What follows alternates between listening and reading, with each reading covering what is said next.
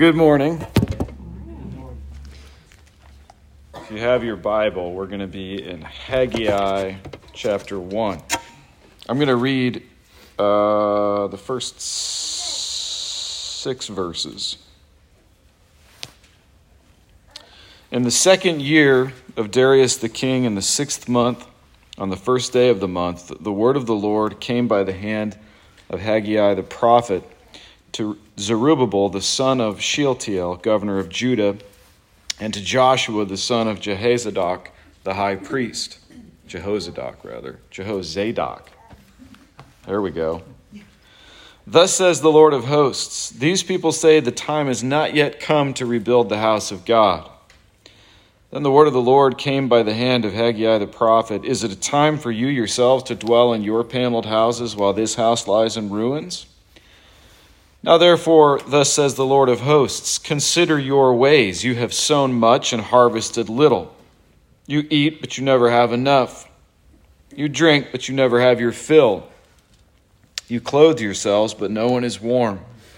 And he who earns wages does so to put them into a bag with holes. Let's pray. Our great God and Father, we come before you this morning grateful for another day to gather in your house with your people and worship you. We recognize, Lord, that the best of us are just sinners. And so we come in here with all kinds of different attitude problems and heart problems and thinking problems and the cares of life weighing us down, the frustrations of just existing with our own remaining corruption, chasing us everywhere we go. There's so many reasons for us to be discouraged and distracted this morning that it's just going to take the miracle of you, Holy Spirit, dwelling with us in our hearts and guiding the way that we think this morning for us to get anything out of this. So we pray that would happen. We ask with united hearts that you would be pleased to dwell in our midst here as we study your word, that you would guide me as I speak and guide all of us to listen and to learn so that we might magnify you and be about the business of expanding the kingdom. We pray for this in Jesus' name. Amen. Amen. Can I get a show of hands? How many of you have ever been through a sermon series in Haggai? 2. All right. Well, even if you've not been through a teaching series on it, I want to assure you, just based on what we've already read, that we're not starting a building campaign. I haven't trotted out Haggai because I need everybody to tithe more. This isn't like I don't have anything hidden behind my back, but we are speeding towards replanting Springfield Baptist Church. And that means different things to different people, and I will hopefully explain to you more carefully what that means to me in the weeks to come. Most church planters or revitalizers, which is, I guess, what I am, take their little new congregations through a series in Ezra and Nehemiah. But I don't want to be like most church planters and revitalizers, so I refused to do that. Instead, thought Haggai or Zechariah would be a better option. But I want you to breathe easy. I think this is a good way for us to kind of set our expectations together. This is not I'm not like secretly going to get you to get your checkbook out. I promise that. But if that happens, just know it wasn't my intention. All right? This is not the most evangelical sermon that I've ever put together. This is a sermon for Christians. So let me point something out to you. Since September, when we arrived here and united and began this effort, I have not said, make sure you invite your neighbors, your coworkers, your friends, or your family. And the reason I haven't said that is I don't think we're ready for that yet.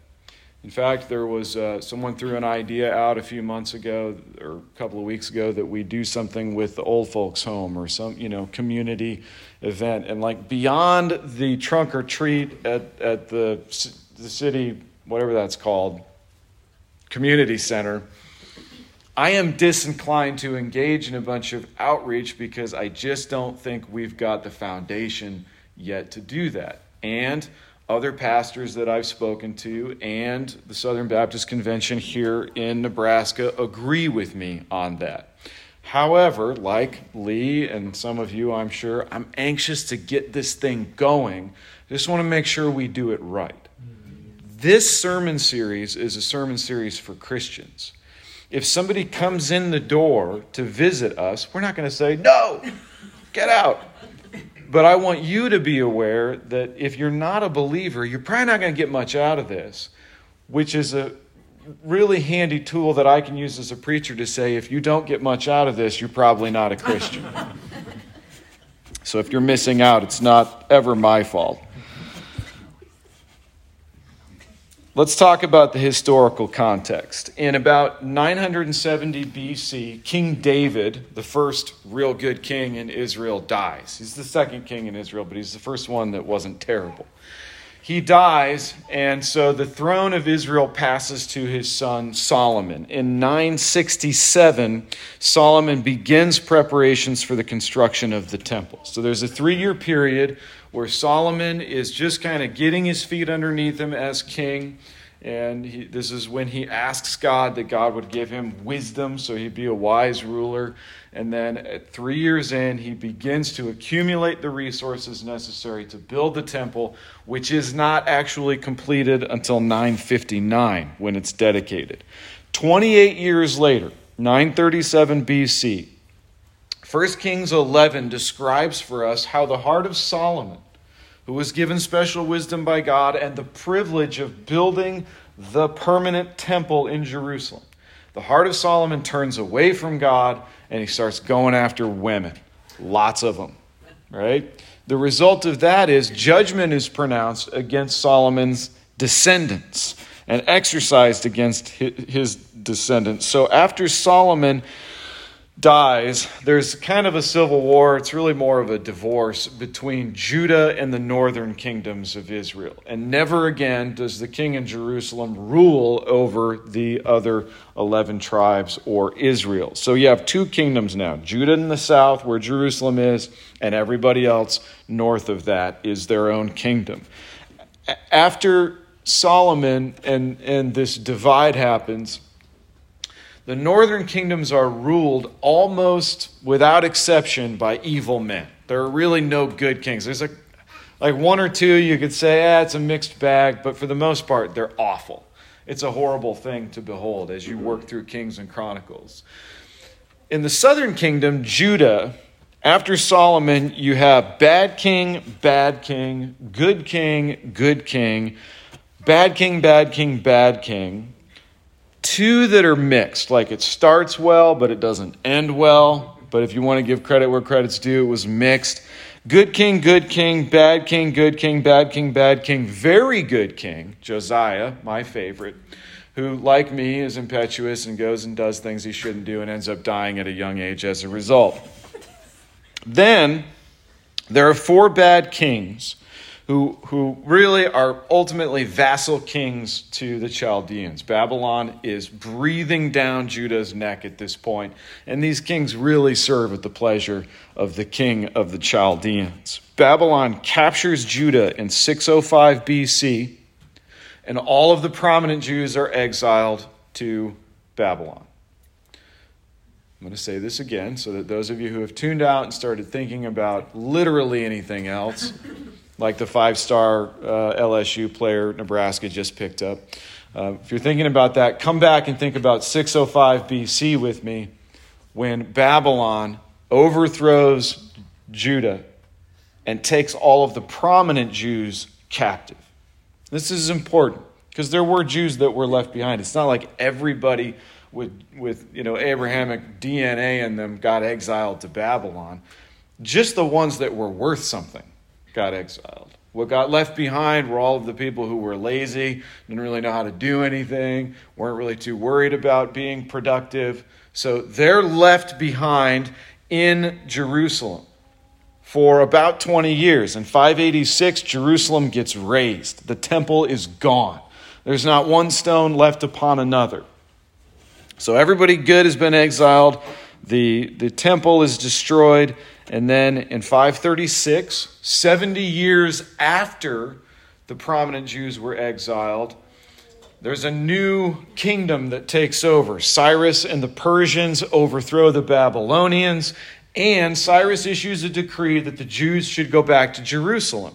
This is 70 years after 605, when the prominent Jews were initially exiled. They head back to Jerusalem. They start kind of rebuilding, but they don't actually get any work done on the temple right away. Reconstruction of the temple isn't completed until 515, 70 years after it was razed. You'll hear people debate whether or not God's prophecies are accurate, because in Daniel, in Ezekiel, in Jeremiah, there are these prophecies that say there's going to be an exile for 70 years. And if you do the math and you go, well, the temple was raised in 586 and then restored in 515, you go, oh, that's pretty close to 7 years. But what a lot of people do is they go, no, the exile happened in 586, Ella, when the temple got destroyed. That's when it started. And then in 536, when the first Jews start coming back, that's when it ended. That's not 70 years. God's wrong. Bible contradicts itself. There's actually 3 different 70-year periods. Don't worry, I don't have any charts. We're not doing that. There's 3 different 70-year periods that you could attribute exile to. But my favorite one is 586 to 515, where the temple is destroyed and then eventually rebuilt. So Cyrus overthrows Babylon. By the way, Cyrus is prophesied about by name in Isaiah 44. Over 150 years before he's ever even born. He's prophesied about by name. And there are commentators on Isaiah who are like, well, this is hard to understand, but clearly it was written long after the reign of Cyrus. And no, clearly it wasn't, because we have manuscripts going back almost to its inception. Anyway, not the point. Looking at Ezra chapter 3, which you don't need to do, because I want you to stay kind of buckled up like we're moving fast, even though we're not, and this is tedious. Ezra chapter 3 describes the temple work beginning in 535. In Ezra 4, one chapter later, adversaries rise up from the north of Jerusalem, from the north of Judah. Now, who's there? Not Israel. Israel got removed by the Assyrians even before the exile of Judah happened. So who is in Assyria right now, Israel right now, is a bunch of Assyrian migrants, people from all different countries that the Assyrians had taken over. These are not Jews. Temple work has begun, and the people in the northern area of Israel come down and say, oh, neat, what are you guys doing? And the Jews say, we're building the temple so that we can worship God. And they say, let us help. We'd like to worship God. And the Jews say, no, you don't get to. You're not Jews. Now, this is exclusive and offensive in our PC culture. But at the time, it correctly follows the prescribed path that God had laid out. The people of God and only the people of God are supposed to worship God, and they're supposed to do it in the temple in the way that he prescribes. The result of their exclusionary, racist, hateful bigotry is that the people that live north of Jerusalem write a letter to the now king of the Chaldeans, of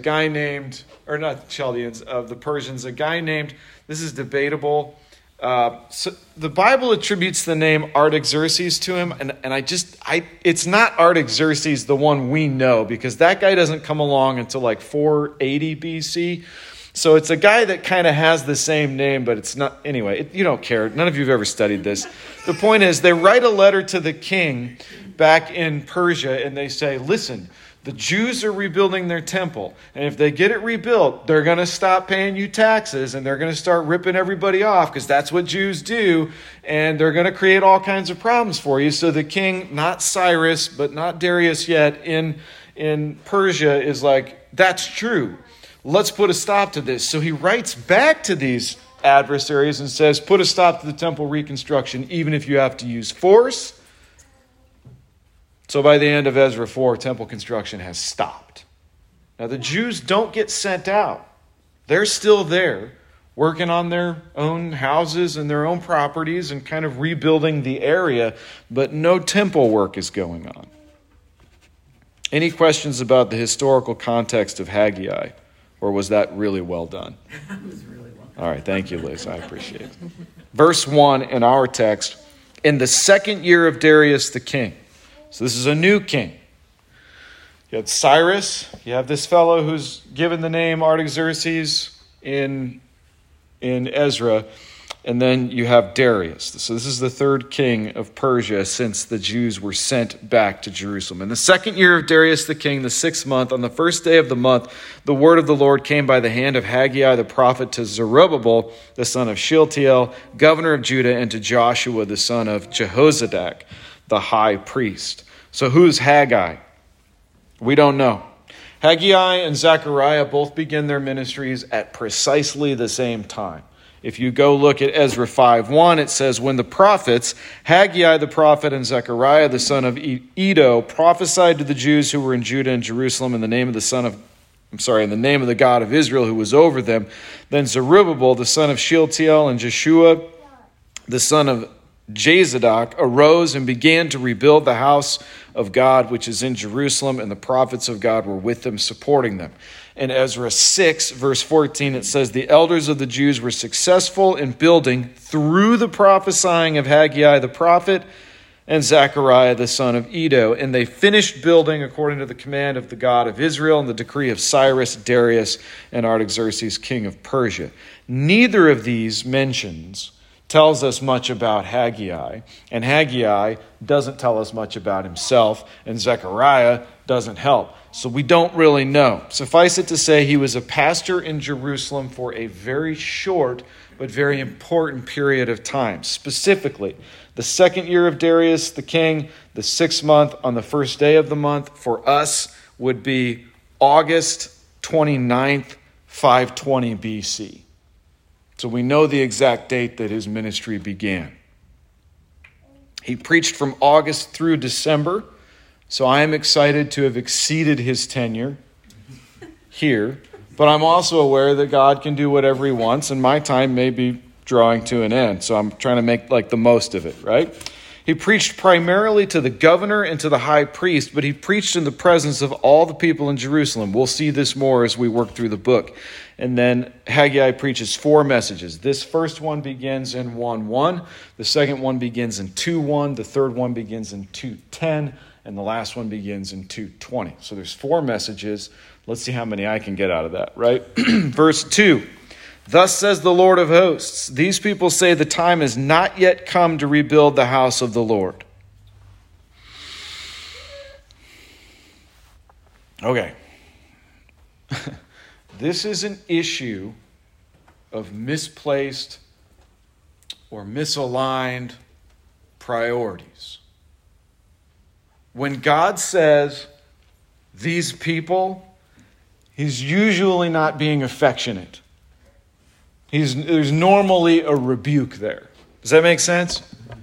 When he's being affectionate, what does he say? My people. When he says these people, he's letting you know that there's a problem with these people. Okay? The best people need to periodically be stirred up in their affections and have their priorities realigned from time to time. The people of God are sometimes providentially hindered from the work of God.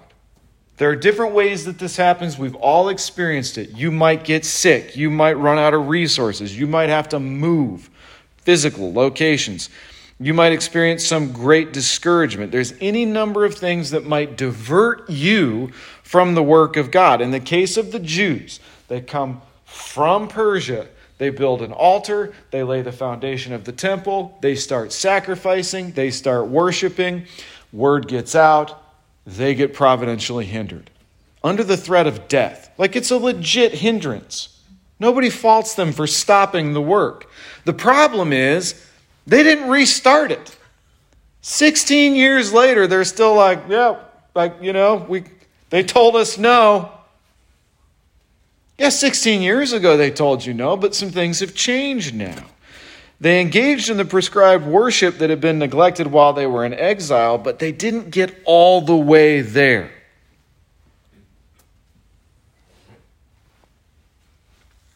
There are always cautious people who are less likely to take great risks than others.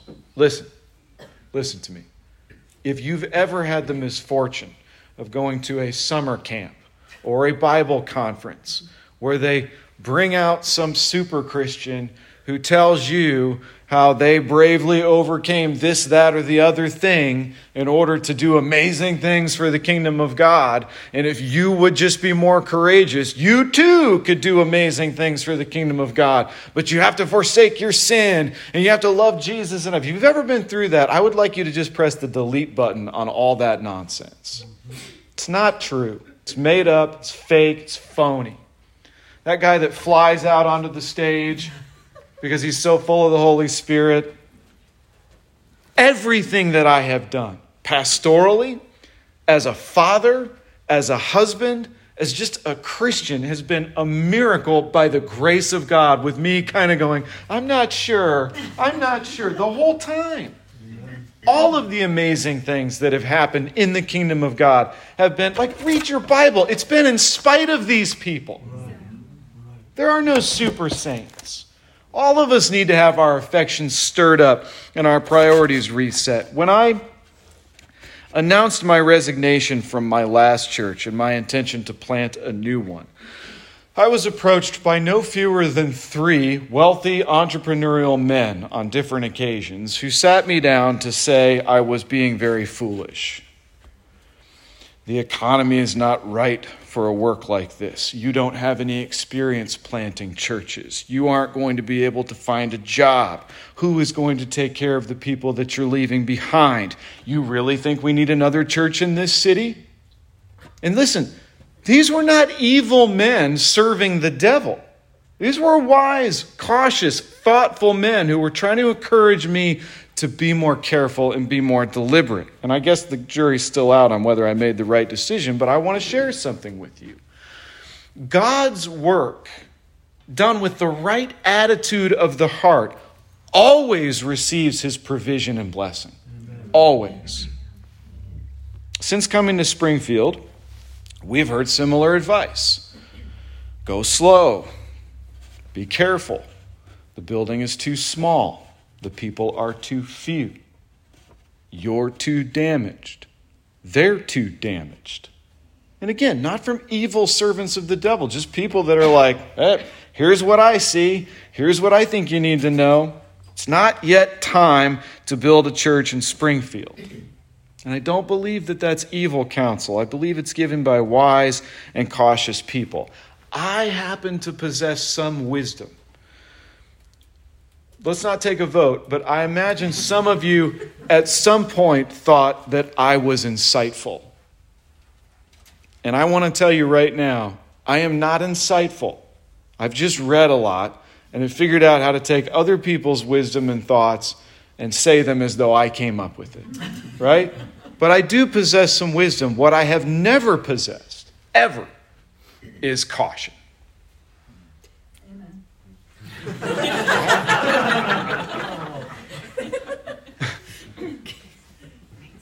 So I've taken risks that a lot of people think are stupid.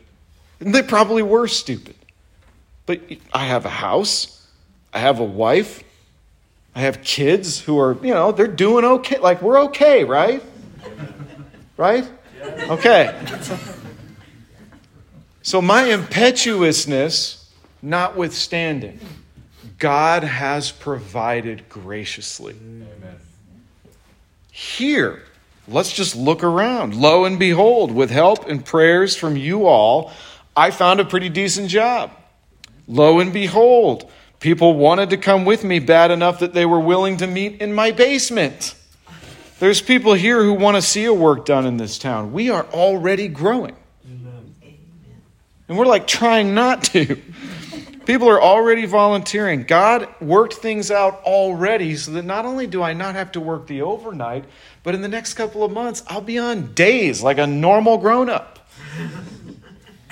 He's taking care of everything. Hundreds of people around the country. Listen, I'm not making this up. Hundreds of people around this country are praying for this work. Amen. The SBC wants to help us get established here. They have a lot of money. A lot. And they want to help. The joint is already about full, right? We're going to have to figure something out. Kitchen's got to go, or the volleyball court does. We got to grow this place physically to accommodate what's going to happen, and we haven't even started. God always blesses his work with every necessary provision. Always. Amen. Now, I need to warn you, things are going to get harder. Adversaries are going to arise. There will be discouragements. There will be difficulties. And you will be tempted, as will I, from time to time to throw in the towel and say, maybe it's not yet time to do a work in Springfield. Maybe there's enough churches in Omaha. Verses 3 through 6. Then the word of the Lord came by the hand of Haggai the prophet. Is it a time for you yourselves to dwell in your paneled houses while this house lies in ruins? Now therefore, thus says the Lord of hosts, consider your ways. You have sown much and harvested little. You eat, but you never have enough. You drink, but you never have your fill. You clothe yourselves, but no one is warm. And he who earns wages does so to put them in a bag with holes. So here are the Lord's words for us.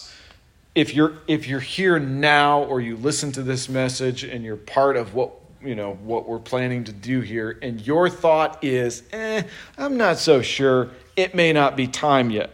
Is it time for you to build your own wealth? Is it time for you to remodel your own house? Is it time for you to lay up more retirement?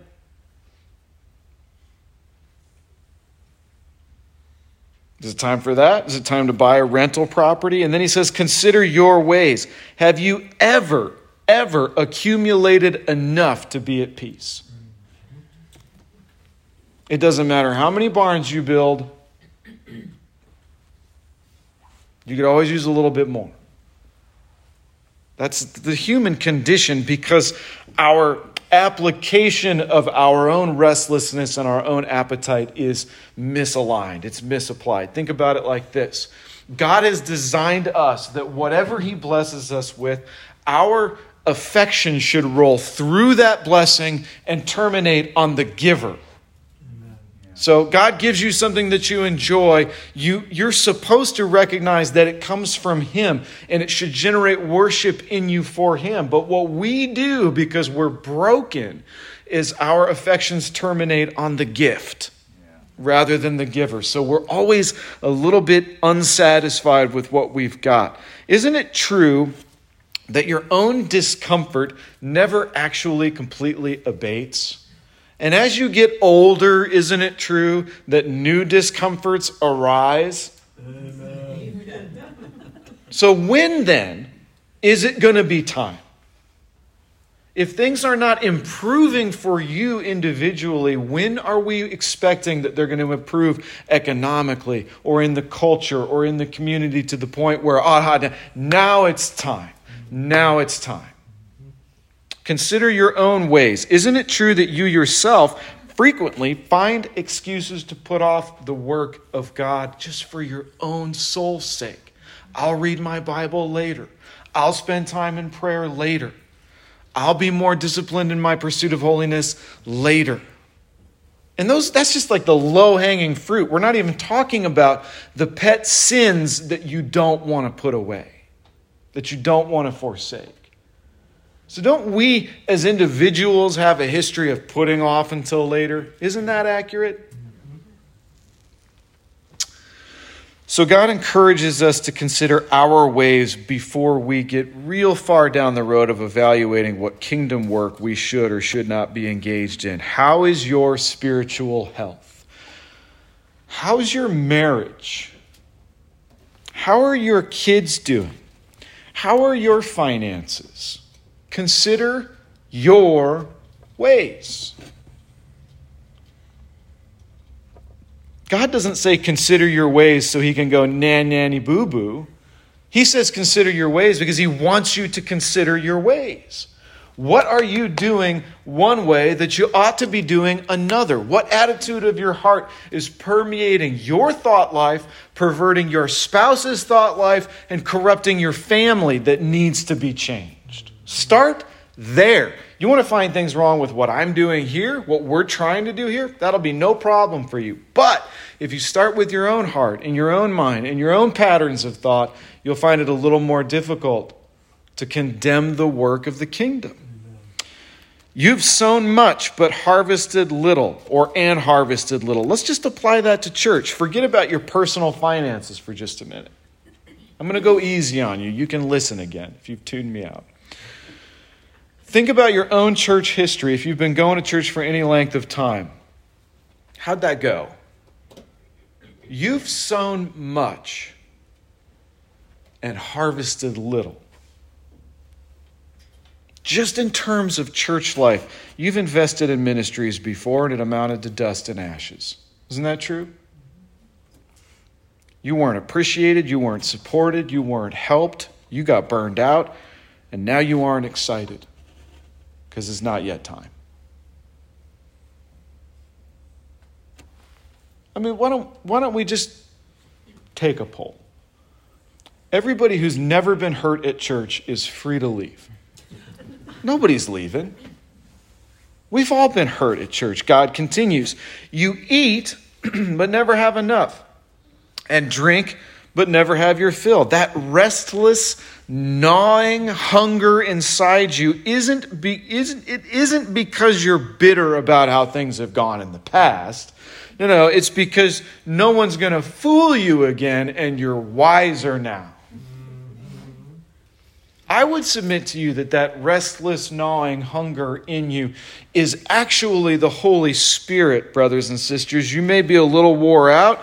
You may be a little used up. You might be a little sick of the games and the people at church, but you cannot deny that there is a nagging sense in the deepest chambers of your heart that is not satisfied. And I would submit that it won't be satisfied until we've broken a nail or two building this house rather than painting our nails in our own house. We must get to work because God has put it in us to do this work. And if you don't, you're always going to be a little bit bitter, a little bit critical, a little bit too good for whatever's going on here. You got to get engaged. You clothe yourselves, but no one's warm. And he who earns wages does so to put them into a bag with holes. Do you hear what God is saying to these people, aka us? Do you hear what he's saying? For the Christian, there is a deep, profound need to be invested in kingdom work. If you're not invested, nothing is going to satisfy that need. Nothing. Your hobbies are somehow gray, tasteless, and mildly interesting if you even have any. I would bet half of this congregation, just based on the age, has spent too much time on TikTok in the last week.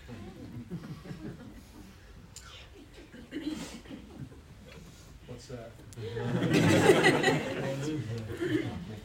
Well, think about this. So, the videos on average on TikTok are a minute long, on average. Because you can have one up to 3 minutes long. You can have one as short as 2 or 3 seconds. Okay?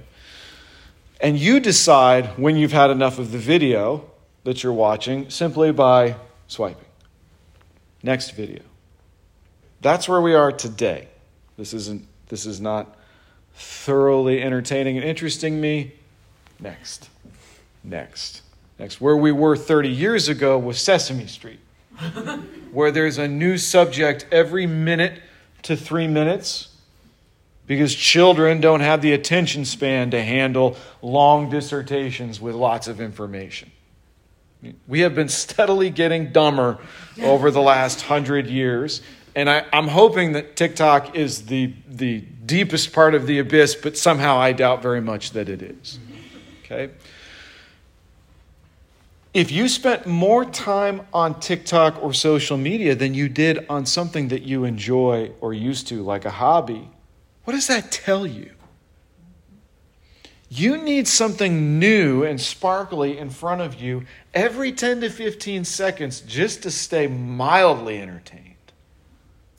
Isn't there something restless in us that drives us from an early age to pursue depth and meaning beyond Sesame Street?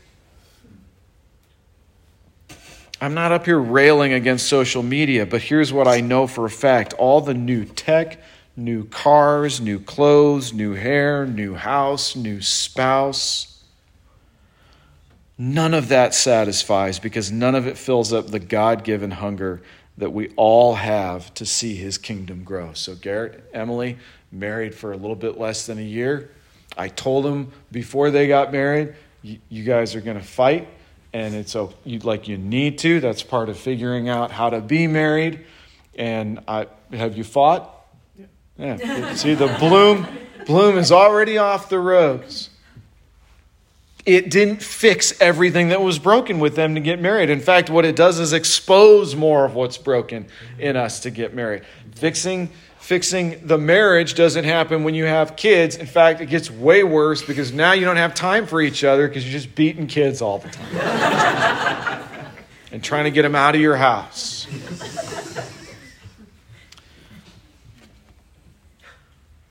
None of what we've come up with will fill the God-given hunger that we have to see his kingdom grow. And look right at me.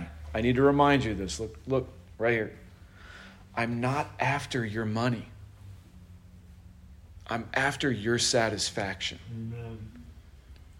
God has designed us as believers, redesigned us, so that we would pursue the advancement of the kingdom. And the way that he describes it from early on all the way through the New Testament is it's like a mustard seed that grows and grows and grows. And here we are trying to grow this, right?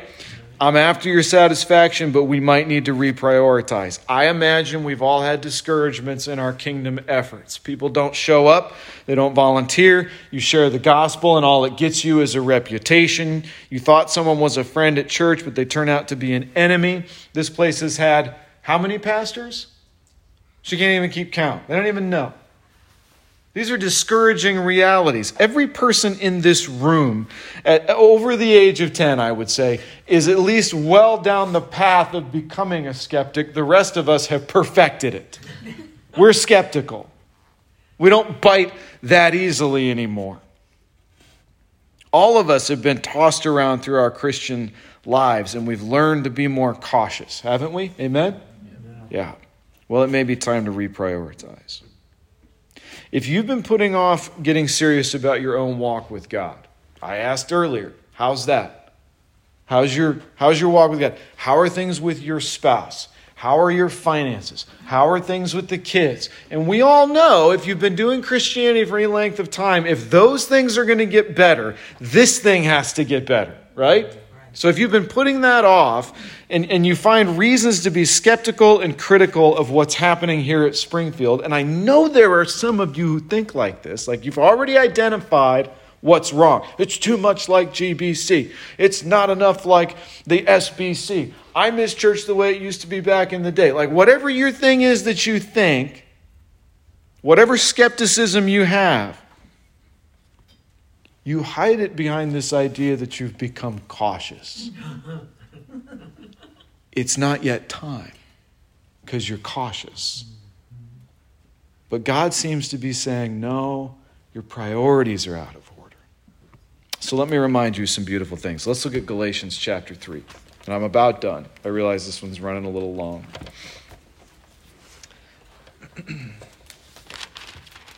Galatians 3, verse 1.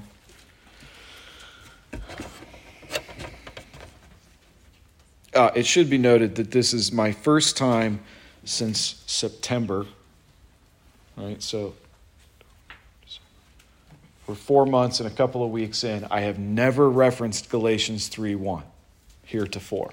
So this is the first time, so don't pick on me for this. Oh, foolish Galatians. And what I really mean is, oh, foolish Springfield Baptist Church. Who has bewitched you? It was before your eyes that Jesus Christ was publicly portrayed as crucified. Let me ask you only this. Did you receive the Spirit by works of the law or by hearing with faith? Are you so foolish? Having begun by the Spirit, are you now being perfected by the flesh? Did you suffer so many things in vain, if indeed it was in vain? Think about what he's asking you. Did you suffer what you've suffered in vain? Look, if your experiences in church have moved you from the point where you from the heart graciously, lovingly serve Jesus Christ, if you've gone from there to the place where you would rather sit at home and protect the little domain that you have, your suffering has been in vain. You started in the Spirit, now you're going to finish in the flesh? You want your own walk with God to be vibrant and healthy? Here's what you need to remember. Does he who supplies the Spirit to you and works miracles among you do so by works of the law or by hearing with faith? Just as Abraham believed God and it was counted to him as righteousness. Now, I know, a reputation for being a bit too emotional as a preacher. In the Reformed community. Like, Reformed people are like, you read your manuscript, brother, and keep it straight down the middle and don't manipulate the people. And that's not me. But my tears, when they come, are not contrived, and the design is not to be manipulative. My thought is this. If Paul had to routinely, publicly portray Jesus Christ as crucified, how much more so 2,000 years later do I need to do the same thing? And it's a gruesome scene that we have to go to Sunday after Sunday after Sunday to see the man hanging on the cross and dying. But if we don't go there and don't see it, we lose sight of all of our priorities. So let's go to the cross where the Son of God hangs. He hangs there, listen, not to condemn you. That's not why he's there. He's not hanging there to purchase the right to call you a loser. That's not why he hangs there. He hangs there to redeem you. He's not hanging on the cross to deceive you. He's not up there so that your emotions will get swept up and he can trick you into something. He's not trying to deceive you. He's trying to rescue you. And he hangs there, not to rob you, not to take your money or your car or your time. He's hanging there to ransom you. He died there not to refuse you, but to be in relationship with you. And he rose again to prove it. In Romans 5:6, Paul says it this way: while we were still weak, at the right time, Christ died for the ungodly. One would scarcely die for a righteous person, though perhaps for a good person one would dare even to die. But God shows his love for us, and that while we were yet sinners, Christ died for us. So, what did it cost Christ to redeem you, to rescue you, to ransom you? What did it cost him? Everything. What does it cost you to be redeemed, to be rescued, and to be ransomed? Nothing. That is the economy of mercy.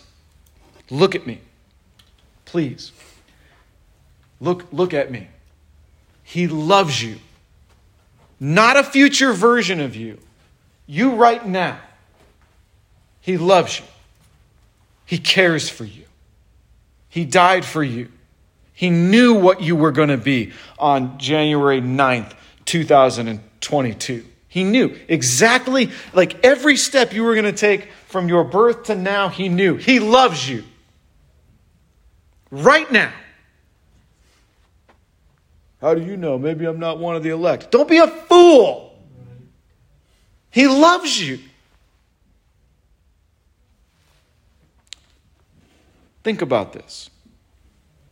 Relationship is the best basis for risk. Amen? Relationship is the best basis for risk. If you are trying to be more cautious, if it's not yet time, it's a relationship that needs to be strengthened, not your confidence. You need to get right with Jesus. What won't you do for him if you realize he rescued you from sin and from death? What won't you risk for him when you realize he gave up everything to redeem you from sin and death? And why on earth would we put this work off until it's safe when Jesus came and died so that we could have a kingdom? We can't put this off. We have to go forward. I better get some amens from this side of the room because I feel like maybe we're just going forward. Do y'all understand what I'm saying? Amen. Consider your ways. Well, let's go to the cross and let's get to work. We're going to pray.